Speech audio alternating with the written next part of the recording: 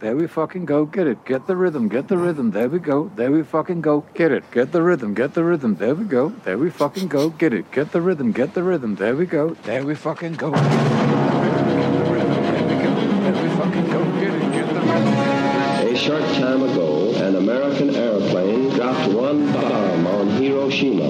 Ich bin ein Berliner. Mr. Gorbachev, tear down this wall.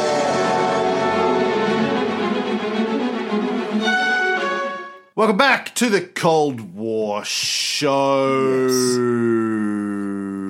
Yes. Ray? Yes. Just trying to think of. You've been away so long I can't even remember my nicknames for you. What are my remind me of all my nicknames for you, Ray? What are they? Papa Bear, Big D. Yeah. No, that's not one. No. Mr. Reach Around. All right, okay. let's just Dr. Love.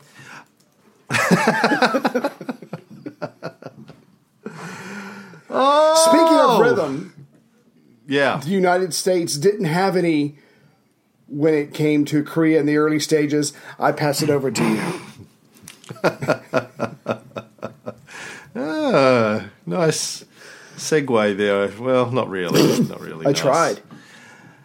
So in our last episode, we started getting into the background of the separation of Korea into North and South at the end of World War II.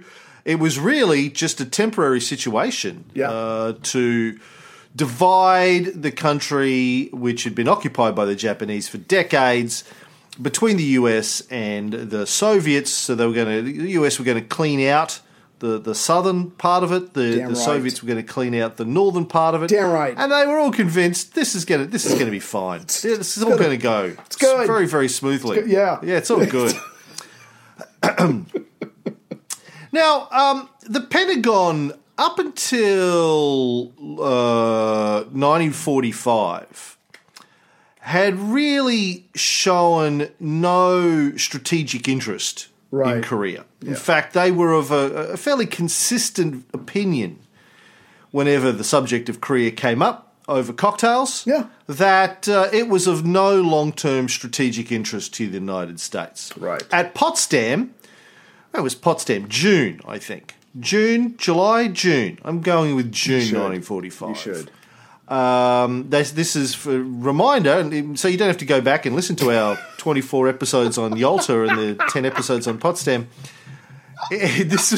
Potsdam was the first conference of Churchill, Stalin, and Truman after FDR had died. Right. And then I think in the middle of it, Churchill lost the election and he got replaced. Awkward. Yeah. Now, at Potsdam, the Americans expressed the view that they were pretty happy to just let the Russians worry about getting the Japanese out of Korea and Manchuria. Right. And for people that are geographically challenged, Manchuria is now what we think of as like the northeastern section of China. Right. But Korea was far more important to Stalin, as was Manchuria, for obvious reasons. He wanted to win back the territory that the Russians had lost to the Japanese in the 1905 war. Right. Why was sort of this Manchuria-Korean territory strategically important to Superman, right? Well, one of the major reasons is not only was that on the eastern side of Europe, you can call that Asia if you want, but basically they had no warm water ports. So not only could you have a warm water port if you had Korea, Manchuria had very developed rail lines going through it that would lead to Korea, and also there would be a lot of warm water ports in Korea. So this was economically, militarily, strategically important to the Russians, and the Tsars, even before Stalin, had been eyeing Korea for quite some time. Yes, yeah. So this gets back to this whole idea of warm water ports and about money, baby. Money. Well, it's about survival. It's not just about money. For the Russians, it's about survival. Right. They want to get the ability to do shipping. They want the ability to export and import and it's I don't know if it's Korea as much as Dalian, Port Arthur, Right. Dalian, which too. is sort of how To the am I north gonna of come up with? Korea. Yeah.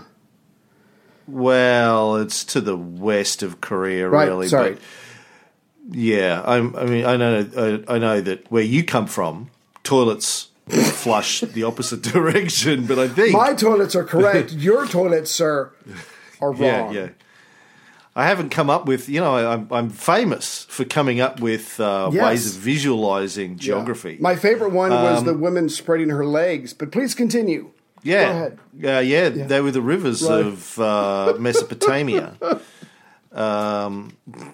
Well, if you think about, if you imagine China, and South Korea Korea juts out of China. It's sort of like a letter S tacked on, a badly written letter S, like something that Fox would write. Letter S, just stuck on the tip, the sort of eastern tip of China. Yeah.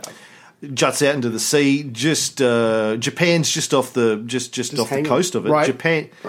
Japan is to Korea like New Zealand is to Australia. Right, It's like just right there. an afterthought. And then Dalian, where the port is that the Russians wanted to get access to again, is just to the west of Korea on the Chinese mainland. It's not the South China Sea. What's it called? It's the Sea of something. Come on, Google Maps. The Bohai Bay, and the the Bohai Sea. Yeah, the Bohai Sea. This is a little Bohai sea that comes in there. Right. Yeah. So, and then below that's the Yellow Sea, which sounds fairly like a racist name to me. Pretty sure Churchill came up with that one. I think we'll call it the Slanty-eyed Sea. They go, no, Sir, Prime Minister. we've talked about this. We've talked. You can't. Well, we'll just call it the Nigger Sea. Why you call it this other one the Nigger Sea? No. At least get your Mr. racism Churchill. correct. Thank you, sir. Correct racism is better than incorrect racism. That's what I was I raised with. don't. Yeah. The political correctness of this age befuddles my mind. Anyway, that's my geography lesson for the day. Did you get it? I did. There we fucking go. Get here it. we Get the rhythm. Get the rhythm. There we go. There we fucking go. Get it. Get the rhythm. Get the rhythm. There we go. There we fucking go. Get it. Get the rhythm. Get the rhythm. There we go. There we fucking go. Get. So they wanted access to the ports, but after the US bombed the fuck out of Japan, which, by the way, was the anniversary of this week. Yes. How many years is that? My man, 2019, 1945, so be 55, 65, 74 years. Wow. Does that sound right? Yeah, 74 years ago yeah, this week? Yeah. Or 70. Yeah. Well, D-Day was the 75th anniversary, and that was in 44. So, yeah. 74 years. Yeah. History math. It's a new thing we created. Did we? Did we, though? I don't know. Yeah. At least we don't have to carry a zero That's like right. this with Fucking Julius Caesar. zeros. Yeah. After the US bombed Japan, all of a sudden they changed their mind and they wanted in on Korea. Right. Now the war looked like it was probably over. They were like, "Oh well, it's lying there. Yeah. We can have it. Yeah. Let's take it. It's like everything's up for grabs." A passed out drunk girl. No, that's wrong. Let me tell you why that's wrong. Oh. I'm sorry. 24 hours after the bombing of Nagasaki, the State War Navy Coordinating Committee of the United States suddenly announced they wanted in on Korea. Yes. So up until that point, up until the bombing of Nagasaki, Nothing. the Americans had been, Russia, you do Korea. Could you do Korea? You take Korea. Just take Korea. Yeah. They didn't give a fuck up until then. They were like, you have it all. Well, take it all. We don't care. No interest whatsoever. All of a sudden they were like, Right. wait, forgot. No. Yeah. Sorry, changed our mind. We want half. Halvesies.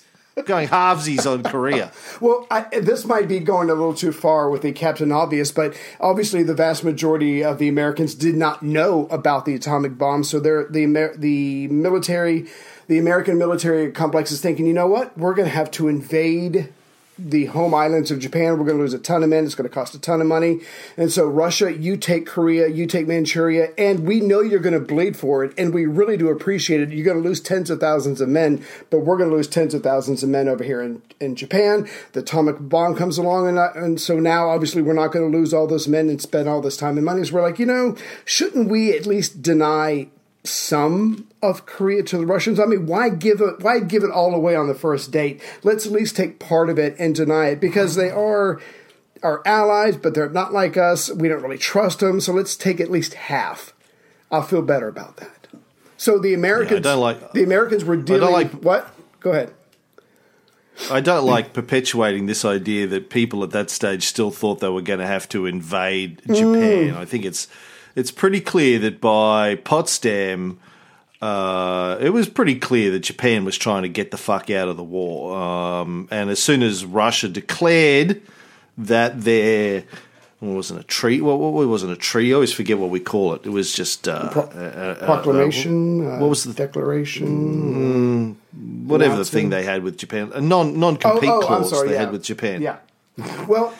As soon as the Russians declared that it was they were jumping in, that the Japanese were going to bail. I agree with that, and it's only been recently that the Americans had the ability to step off their ego and say that yes, Japan did give up because the Russians were coming in. But I'm talking about back then in 1945. But that's just no. But people knew that in 1945. They knew. I mean, it's very clear. We've been through this. Do we need to go back and do another 20 episodes on the bombing of Japan, Ray? No. I hear a whole bunch of people say no. No, but the point. But you're right. They go from not caring about Korea to the idea of literally, why give up the whole thing? Let's at least take part of it for ourselves.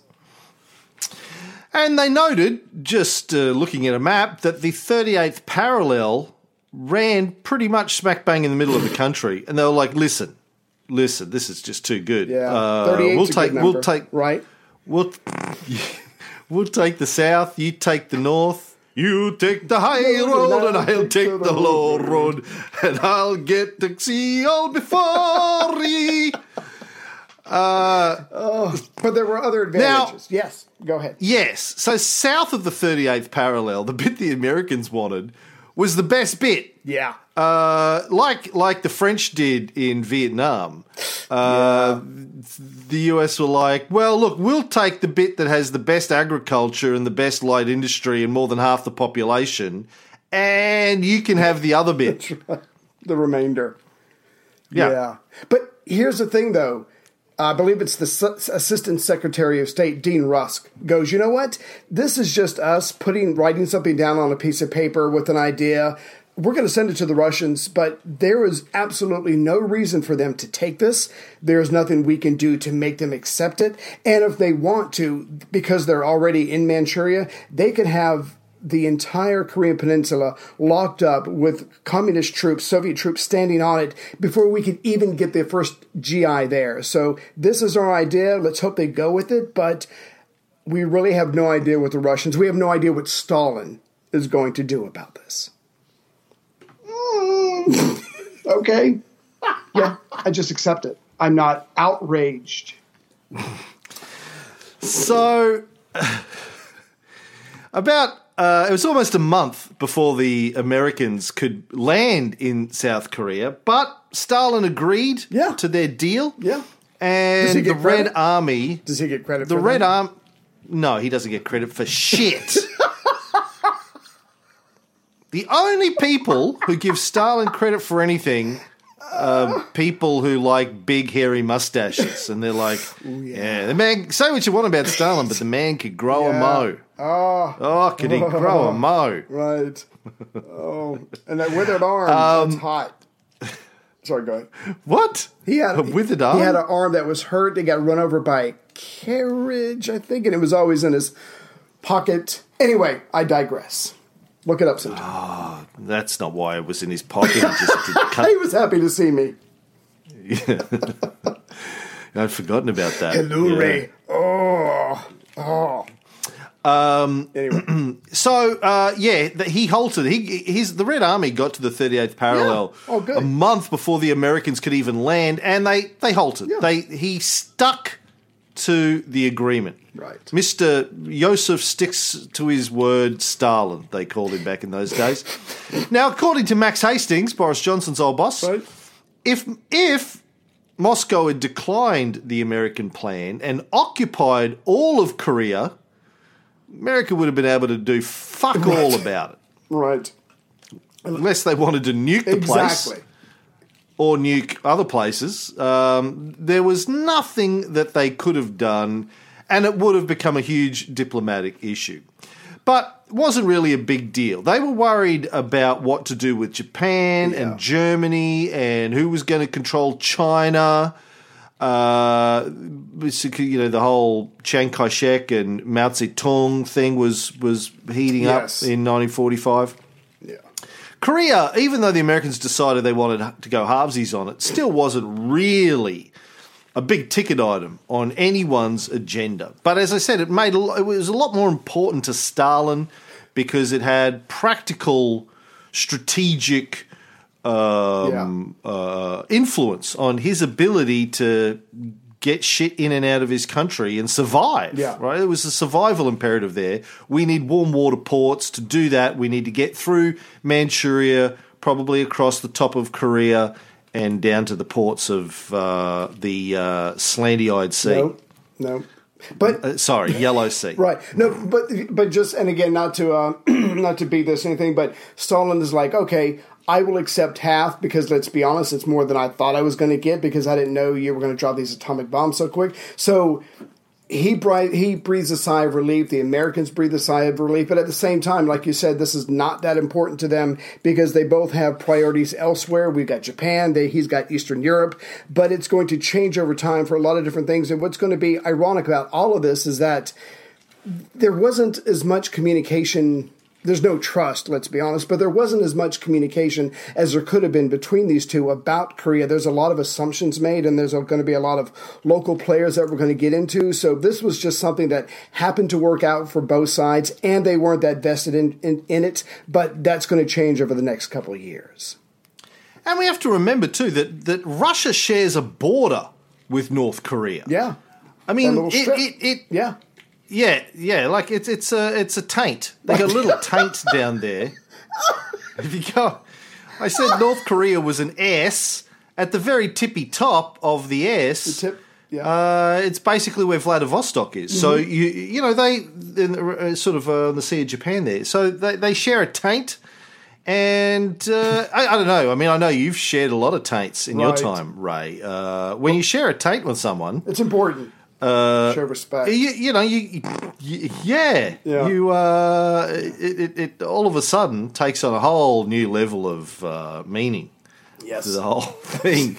You care about it a lot more than somebody do. who lives a million fucking miles away, Right there. like the Americans did. Neighbor. Exactly. Yeah, right across the fucking Pacific.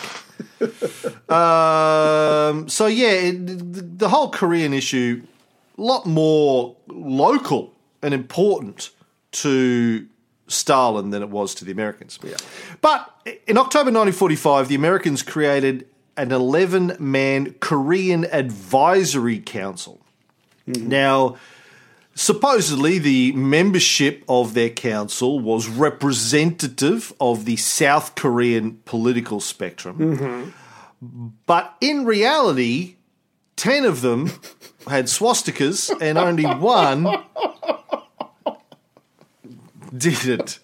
10 of them were on the right, and Right. one of them, only one guy out of the 11-man Korean Advisory Council was on the left. This was Yo Un-hyung. Now, he initially declined to have anything to do with the council. He said that the very creation of an advisory council by a foreign country Yeah. Dicks. reverses the fact of who is guest and who is host in Korea. He's not wrong. Yeah. But he eventually gave in to John Hodge, the U.S. Military governor of South Korea. Right.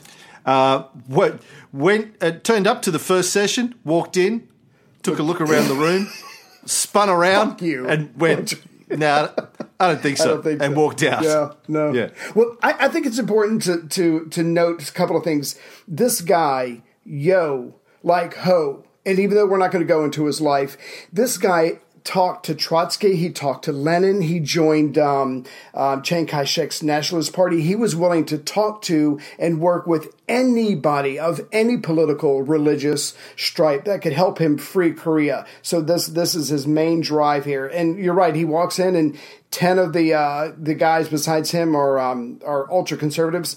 He just knows it's not going to work out. But here's the thing. These guys aren't just conservatives. They're not just like American Republicans or whatever. The Japanese, for a very long time, have absolutely hated communism. The Americans fear communism. Japan hates communism. And because Japan has controlled the Korean Peninsula for decades, they've instilled this in a lot of those people. So those 10 men are pro-Japanese. They've learned from them, and they absolutely are extremist nationalists. And there's just no way that they're going to be making decisions that's best for Korea. They're going to do it based on what they've learned from the Japanese. And so Yo is walking and going, there is no way that we could possibly agree on anything. And he's right to walk out. But the problem is the Americans are like, well, these nationalists, they're helpful and they're nice and they're professional and they know things, and all you're doing is bitching about Korean independence. Fuck you. And so he kind of shoots himself in his own foot, but he's being honest about the situation that he sees in front of him. He shot himself in his own foot, and 2 years later he was shot by a guy called Han Chae-gun. He was assassinated 2 years later.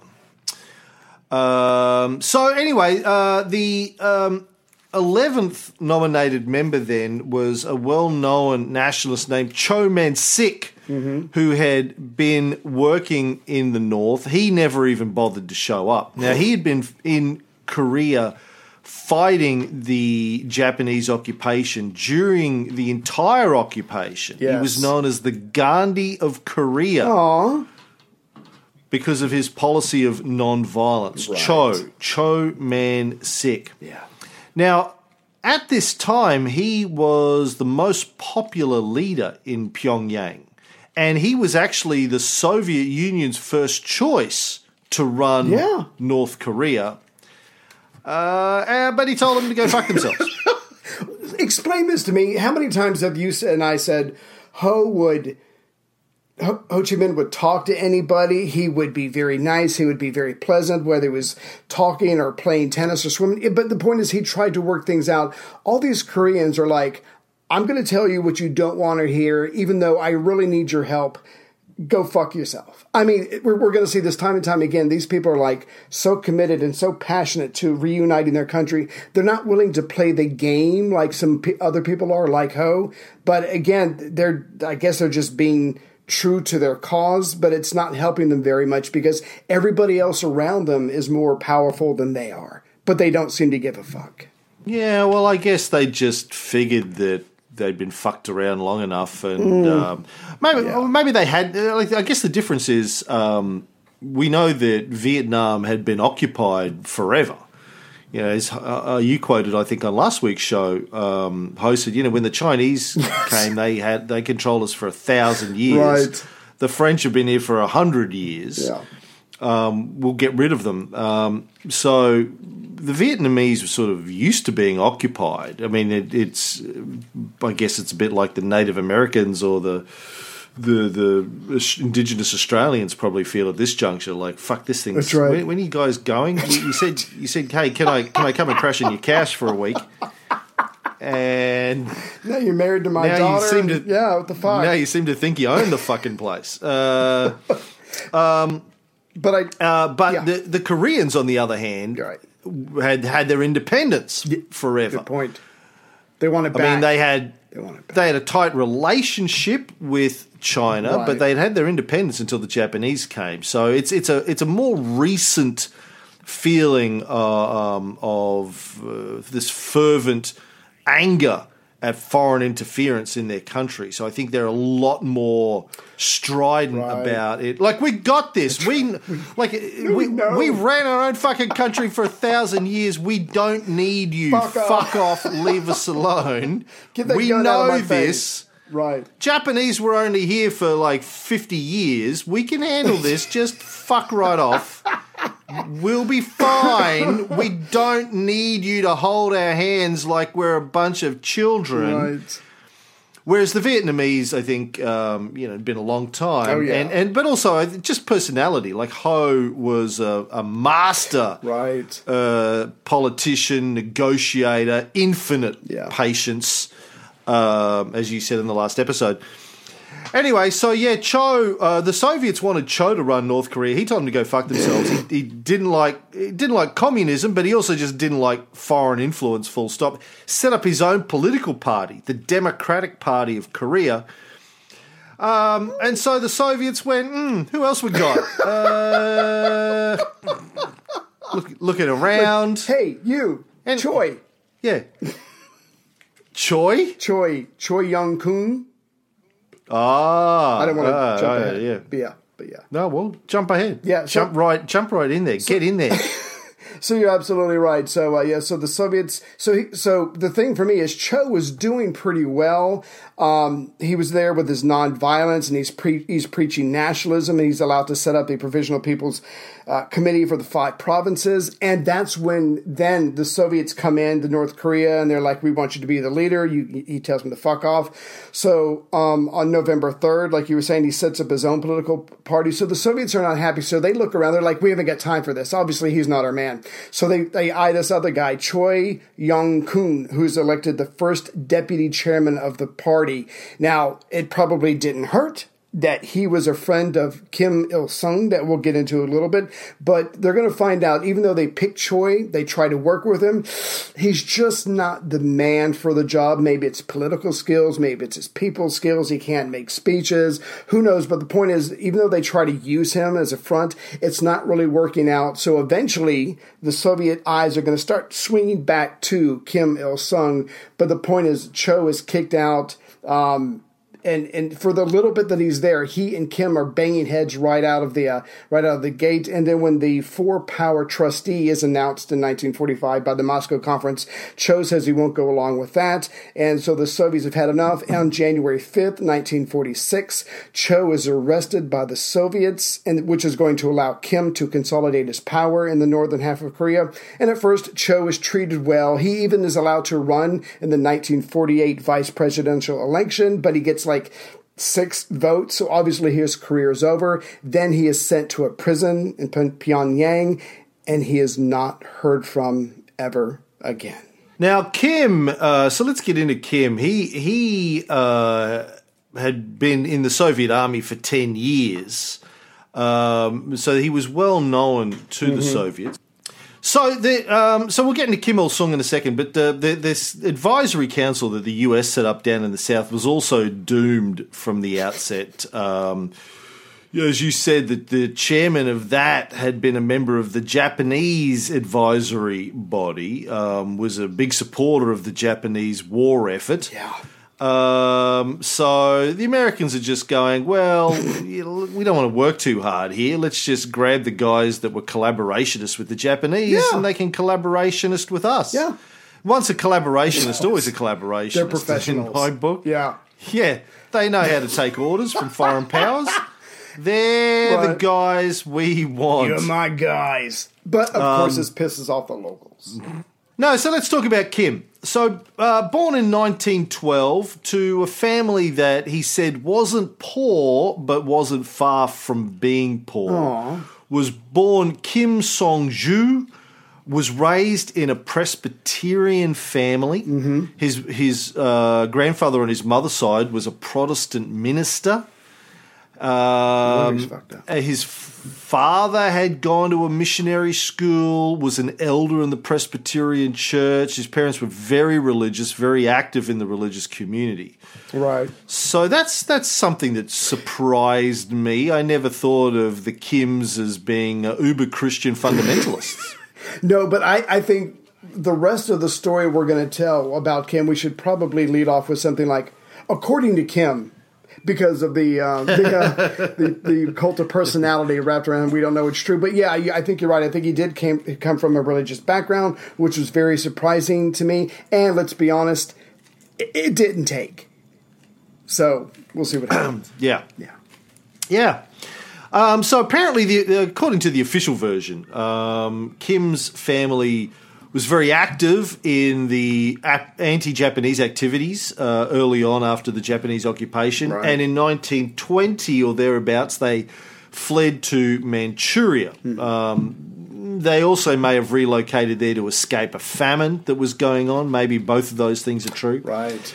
But it does seem that his father was involved in anti-Japanese activities. And then in 1926, aged only 14... Don't fuck around.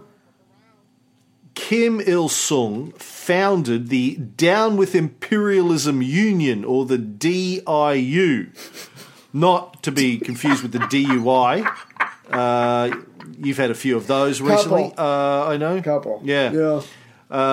You just, the cop pulls you over and says, listen, there's a fine, you're drunk, and you go, listen, I'm going to be drunk driving every night for the next month. Could I start a tab? Can we just get this? Yeah. Just get... Good one. I'll just send you a check once. Come on.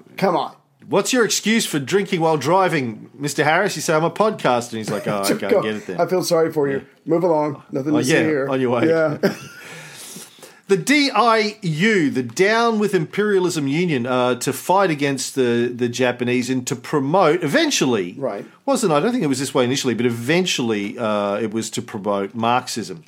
Now, do you believe this story that he started this when he was 14, or do you think this is where we start to get into propaganda? I mean, I didn't grow up being oppressed, so I don't really know what it's like. But that's I know. When I was 14, the only thing that was oppressing me was my attempts to get some pussy. Yeah, that was the only thing that I was being oppressed by. Well, what about you? I was thinking that the Down with Imperialism Union, that's kind of a corny title. Maybe that was created by a 14-year-old, but I think we should take this with a grain of salt that he somehow, even at that young age, was determined to end, imperialist Japanese control and make the people free. So it might either partially be true, but it's a bit of a stretch for a 14-year-old.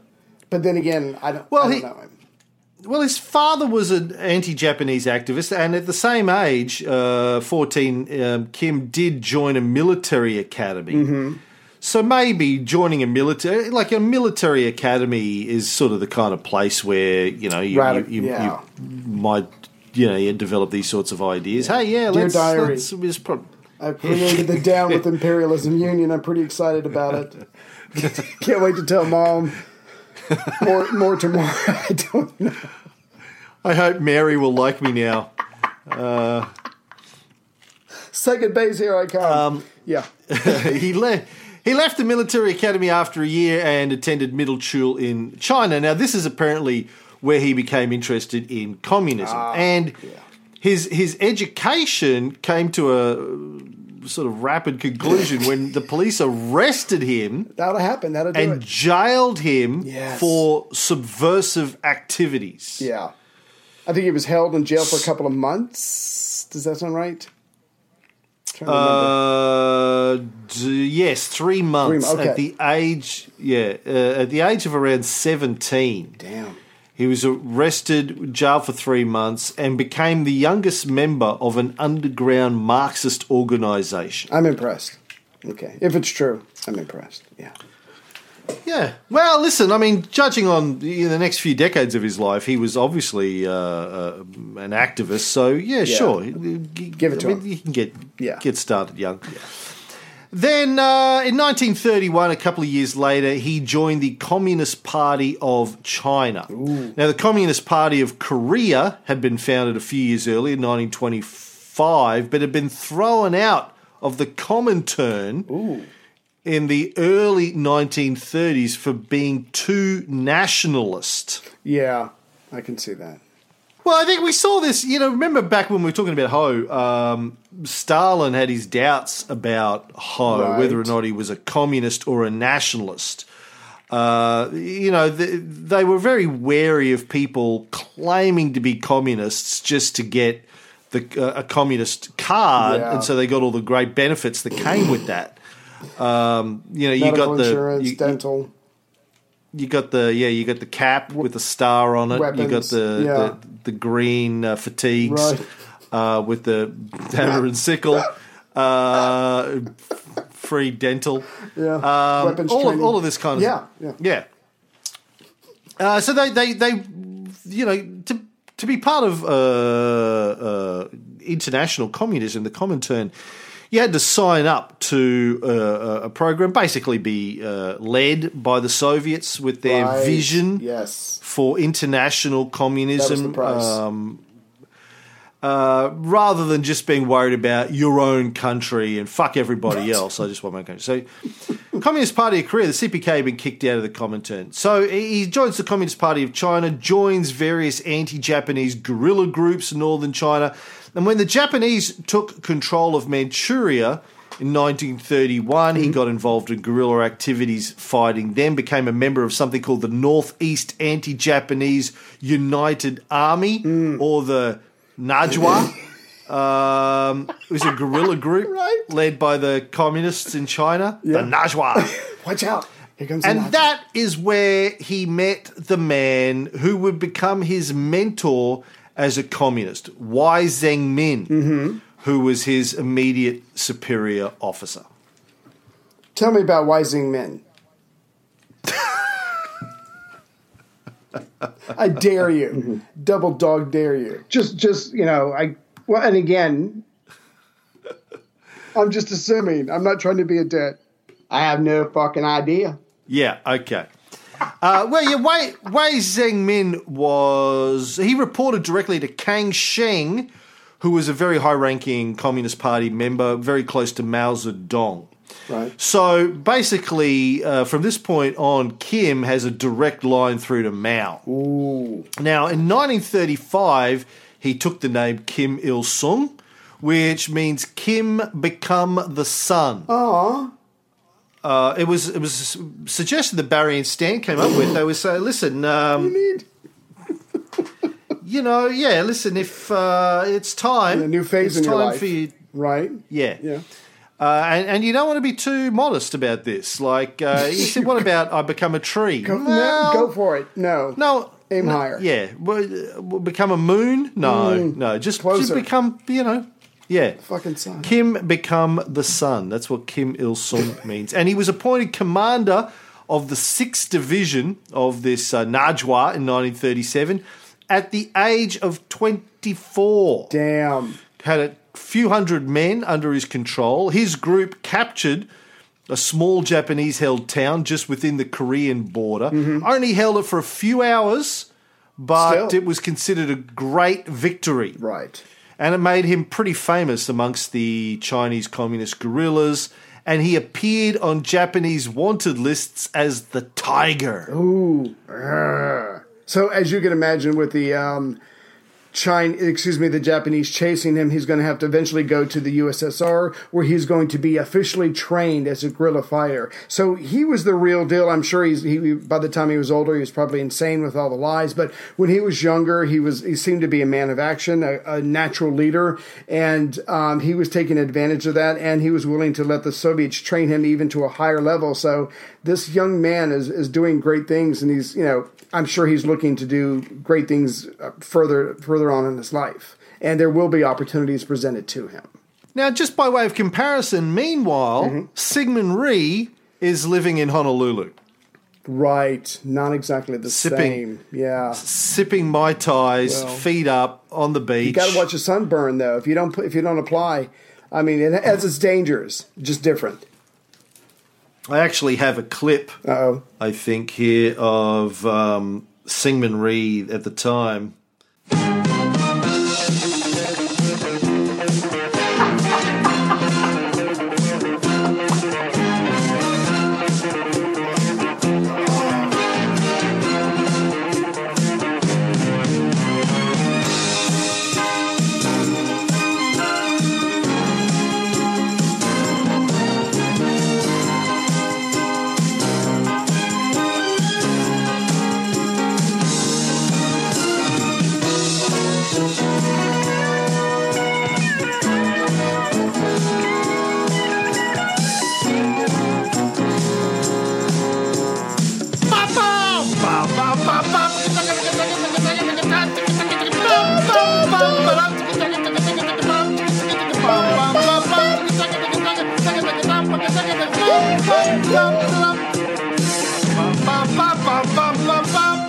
speaking of great mustaches, I don't know if you know that Syngman Rhee at the time, right? Oh, did he had a big furry caterpillar. God, that theme song makes me so happy, man. That's like an orgasm in my brain when I hear that. I don't know why. Orgasm through my ear. So, yeah. Good times. Early 80s. What good times. Oh, it was the best. So you were talking about him having a direct link to Mao Zedong. The only thing better than that is having someone who knows Stalin. So when the USSR declares war on Japan on August 8th, the Red Army enters Pyongyang later that month, and Stalin is going, this is going to work out for us. So he goes to Beria and he goes, look, I need you to recommend a communist leader for that part of Korea that can help us. And as far as I could tell with the notes, Beria is going to recommend this young, dynamic, experienced fighting man to Stalin. I think he's our guy. But before that...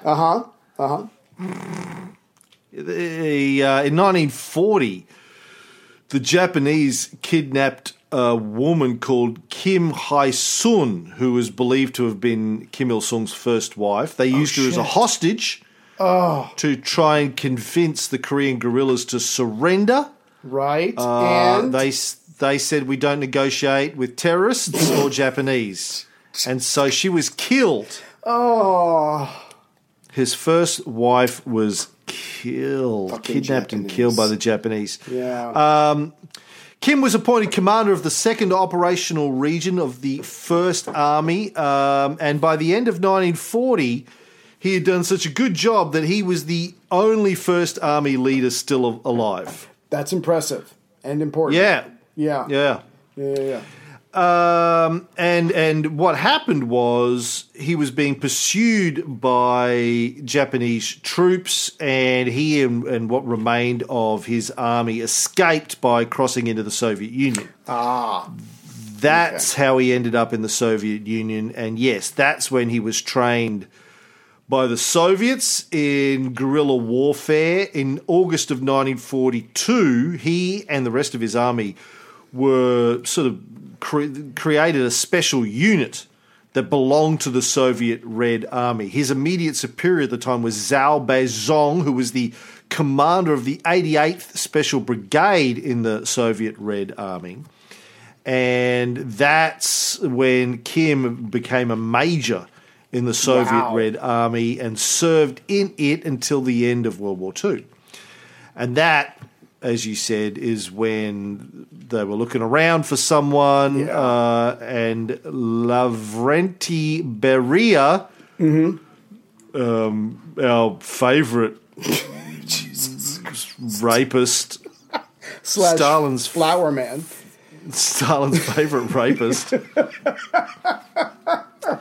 The one guy Stalin wouldn't let be in a room with his daughter. Recommended Kim to Stalin. He met with Kim a few times first and then recommended him to Stalin.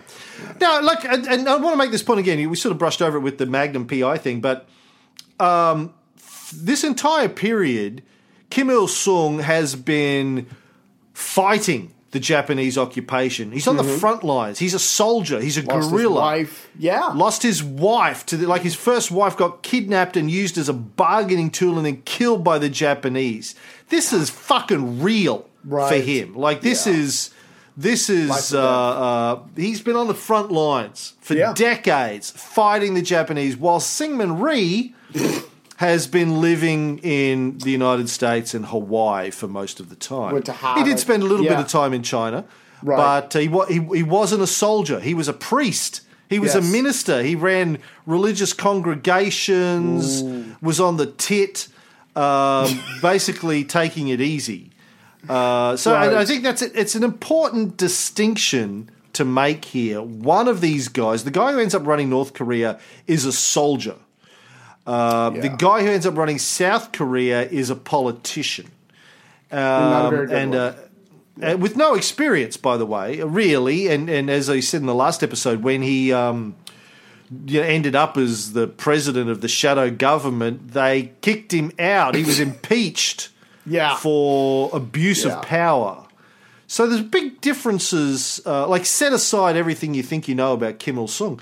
The guy was a soldier. Now, I want to hasten to add, as we said a lot of times, Ho Chi Minh wasn't a soldier. That's true.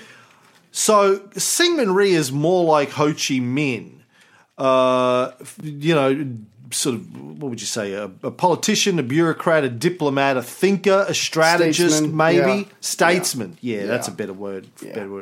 Whereas Kim is more of he's a Fidel Castro, man. He's been out there running guerrilla armies and fighting. Yeah. So, sorry, didn't mean to cut you off there. So I won't go too far, but so when Kim reaches Korea on September 19th, he had been away from Korea for like 26 years, I believe, and like Trump, he wasn't very good at his native language, needed help making speeches and relearning the language, that kind of thing. So he's got the goods. He's just got to polish himself on the edges so he can actually be presented to the people. But as far as his bona fides, this guy is the real deal. Yeah, most of his education was in Chinese. He apparently, before he gave his first speech, they had to give him some training in Korean, get him up to speed. Cue cards. But in December of 1945, the Soviets installed him as the chairman of the North Korean branch of the Korean Communist Party, which apparently was now accepted again, now that the Soviets were in control of it. Yeah. But the guy who was really running North Korea was General Terentiy Shtaikov. Nice name. He's the John Hodge of North Korea. Shtaikov. Shtaikov. I feel like I want to say that as Sean Connery. General Shtaikov. We meet again. And you're right, it's this general that picks Kim to be the Provisional People's Committee, to lead the Provisional People's Committee for North Korea. He was born in 1907. In 1929, he joins the Communist Party around Leningrad. And during World War II, he's the commissar for several fronts in Leningrad. And if you know anything about the siege of Leningrad, where it gets horrible and these people are blocked for years and they actually have to revert to a cannibalism, this guy saw some crazy shit. So he's a political commissar as well. He is a good fighter. He is a good politician. He's crafty and he's able to survive the war. And so when the Japanese forces surrender in North Korea on August 19th, 1945. He's actually there to be a part of that. So this guy has seen a lot, he has done a lot, and he is Stalin's eyes, ears, and if need be, his hands in North Korea. Yeah, this guy, Shtaikov, is the actual architect of the North Korean state. Kim was the front man as the Korean. Right. And it's the same in the South. You know, you've got the Americans are really running the South. They're just putting Syngman Rhee up as the face of it. Right. Shtaikov is the guy running the North. The original 1948 North Korean constitution was primarily written by Shtaikov and Stalin in Moscow. Wow. And you know, they basically sat down, drafted it together and put it into place. Damn. The Democratic People's Republic of Korea, the DPRK, that is still around today. It's my classic go-to when people say, well, the Nazis were socialists. It's right there in the name, the National Socialist Party. Right. I go, yes, and the Democratic People's Republic of Korea is democratic. Sure. They're like, okay. No. The DPRK was proclaimed after the Soviet withdrew their forces in 1948, and Shtaikov was named the first Soviet ambassador to the DPRK. Right. Good career. So he's really the guy who instituted the land reform program up there in 1946, although Kim Il-sung officially gets the credit for it. It was really Shtaikov. Right. This was the Soviet plan to compensate, originally, their plan was to compensate the large landowners and sell the land to the farmers. Sounds moderate. But yeah. Well, look, that was often the way that communists tried to do it. Yeah. They were, and I think we talked about this back when I did the the Castro obits, Right. if you recall. When Castro took control of Cuba, he went to all of the American corporations, Big Banana, etc., that controlled everything. They controlled the agriculture industry and what's the name of the fucking banana? They were Laquit. yeah, them guys. Yeah, Laquita. I don't know what they're called now. Fuck, I don't know. Yeah. But yeah. But he approached them. Yeah. He approached all the American corporations that ran Cuba, and he said, "Listen, we want to buy your assets from you, but we don't have any cash because Batista took it all.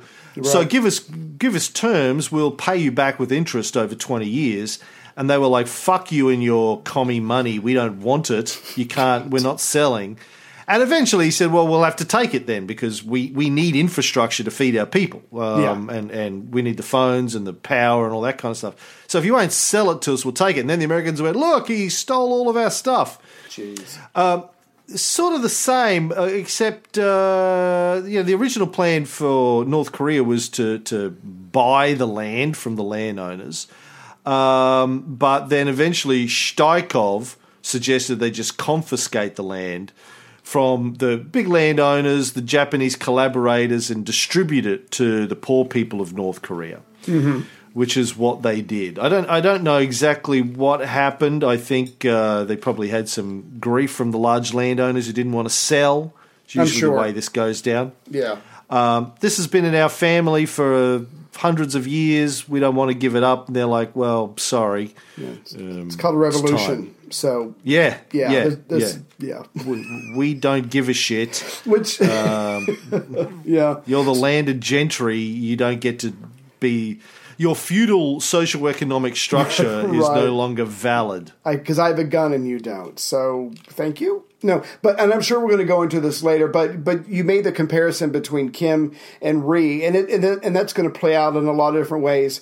The Soviets up north were sometimes pretty brutal. Not that Rhee wasn't. We're going to go into that later. But the point is, they very quickly had a system up and running with Kim at the head of it. They were taking care of the land reforms. They were trying to take care of the taxes, getting food and education, all the stuff we've kind of mentioned before. Whereas Rhee, even though he's not really in charge as the Americans, there's not a lot of that going down on South because the Americans haven't taken the time to learn anything about Korea. They don't know anything about the people, the language, the culture. So they're going to, besides getting a few things right, they're going to fuck up a lot. Rhee's not going to help because I don't know if he's a sociopath or whatever, but the Soviets are really trying to do a decent job for these people. The Americans, again, are just floundering with their policies. They don't really have one. They just kind of react when something happens. And so it should have been something where the Americans were just doing a lot better job of taking care of the locals than the Soviets, but that wasn't the case. And so they are right to be concerned that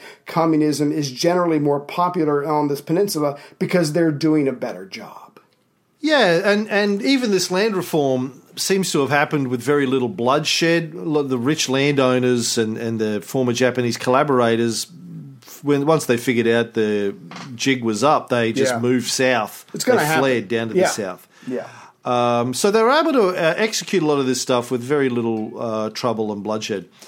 Now, Stoichkov was fairly sympathetic to Kim's desires to liberate the South. And I think it's important to understand, like we hear that North Korea invaded the South. Mm-hmm. But you got to understand, from a Korean perspective in 1950, the North and South were artificial. There was no North and South. It was just Korea. The whole division along the 38th parallel only came into place in 1945, and it was an artificial, pencil line drawn in there by the Americans and the Russians, just in terms of splitting the administration, the attempts to get the Japanese out. From a Korean perspective, it was just one country. Yeah. So the North didn't really invade the South. They just moved their forces down to the southern part of their country to really kick out the Americans, to try and reunify their country because it was one country. It was supposed to be one country. I can imagine if somebody came along and just drew a line through the middle of Australia and said, well, that's it. You have two countries now. Right. Actually, Australians would go, yeah, all right, let's go fishing. Like fucking, well, we could have a revolution. They go, right. It's too hot. It might interrupt the flow of beer for a week. Can't have that. Walking by. Yeah. Let's just go fishing. It'll be fine. Don't worry about it. It'll be fine. It'll work itself out. Don't worry about it. Now, I know we got to end the show soon, and I know we're going to go into this later. But everything you just said just set my American programming wacky. Just absolutely wacky. I'm not saying you're wrong, but the way for lack of a better word, war or aggression started out, you can easily see how the Americans and how the non-communist South Koreans would go, we are being invaded. But you're right. I mean, the mentality for the vast majority of Koreans was, we're united, we want to be together, and we want to be independent, get the fuck out, which is obviously not going to happen. And so, but when you say that, even today, even with everything I've just read, it still just goes against what I've been told as the quote unquote truth, growing up, high school, middle school, college, or whatever. And so I'm sure a lot of Koreans did see it that way. And I'm sure when Kim was coming down, he was very accepted and popular with a lot of the communists in South Korea. They just didn't have any of the power because you had the Americans and you had the Rhee government watching over everybody, jailing people, shooting people. So they probably had to keep quiet about it. But we'll get into all that on the next episode. No, that sounds like third grade level work to me. Double standard, baby. I almost choked. Okay. Well, but keep in mind that when the Moscow Conference happened in 1945 and they said, all right, we're going to draw a line down the middle of it to get rid of the Japanese, we're going to reunify the country. Right. What time frame did they talk about reunifying the country in? Was that before the 5 years or was that the 5 years? About 5 years. Okay. What's 5 years after 1945? 1950, but let me give you the American spin. Once you have American troops on South Korean soil, the country cannot be united as a communist country. It just can't. We lost China. We're going to get into this. It cannot. Yeah, but and as we'll get into in the next episode, it wasn't just Kim that wanted to reunify the country. Syngman Rhee did as well, and he wanted to do it militarily. Yes. And the Americans knew that. Right. So this wasn't a one-way deal. They both wanted to invade the other half. But again, they didn't invade a separate country. In the mind of Koreans in 1950, as I said before. That's true. This is just one country. It's time to get rid of the artificial division.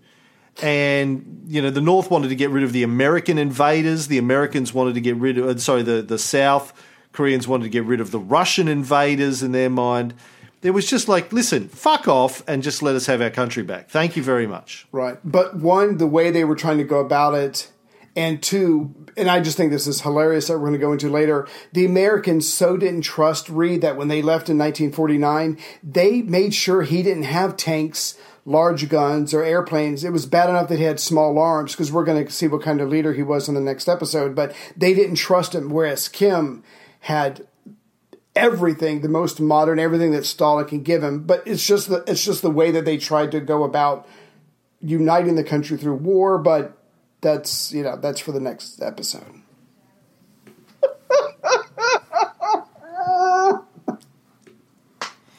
I swear to God, man. I swear to God.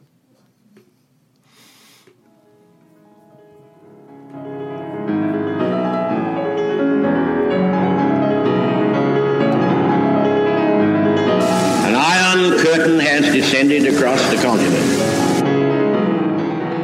I want a threesome with 2 NFL cheerleaders.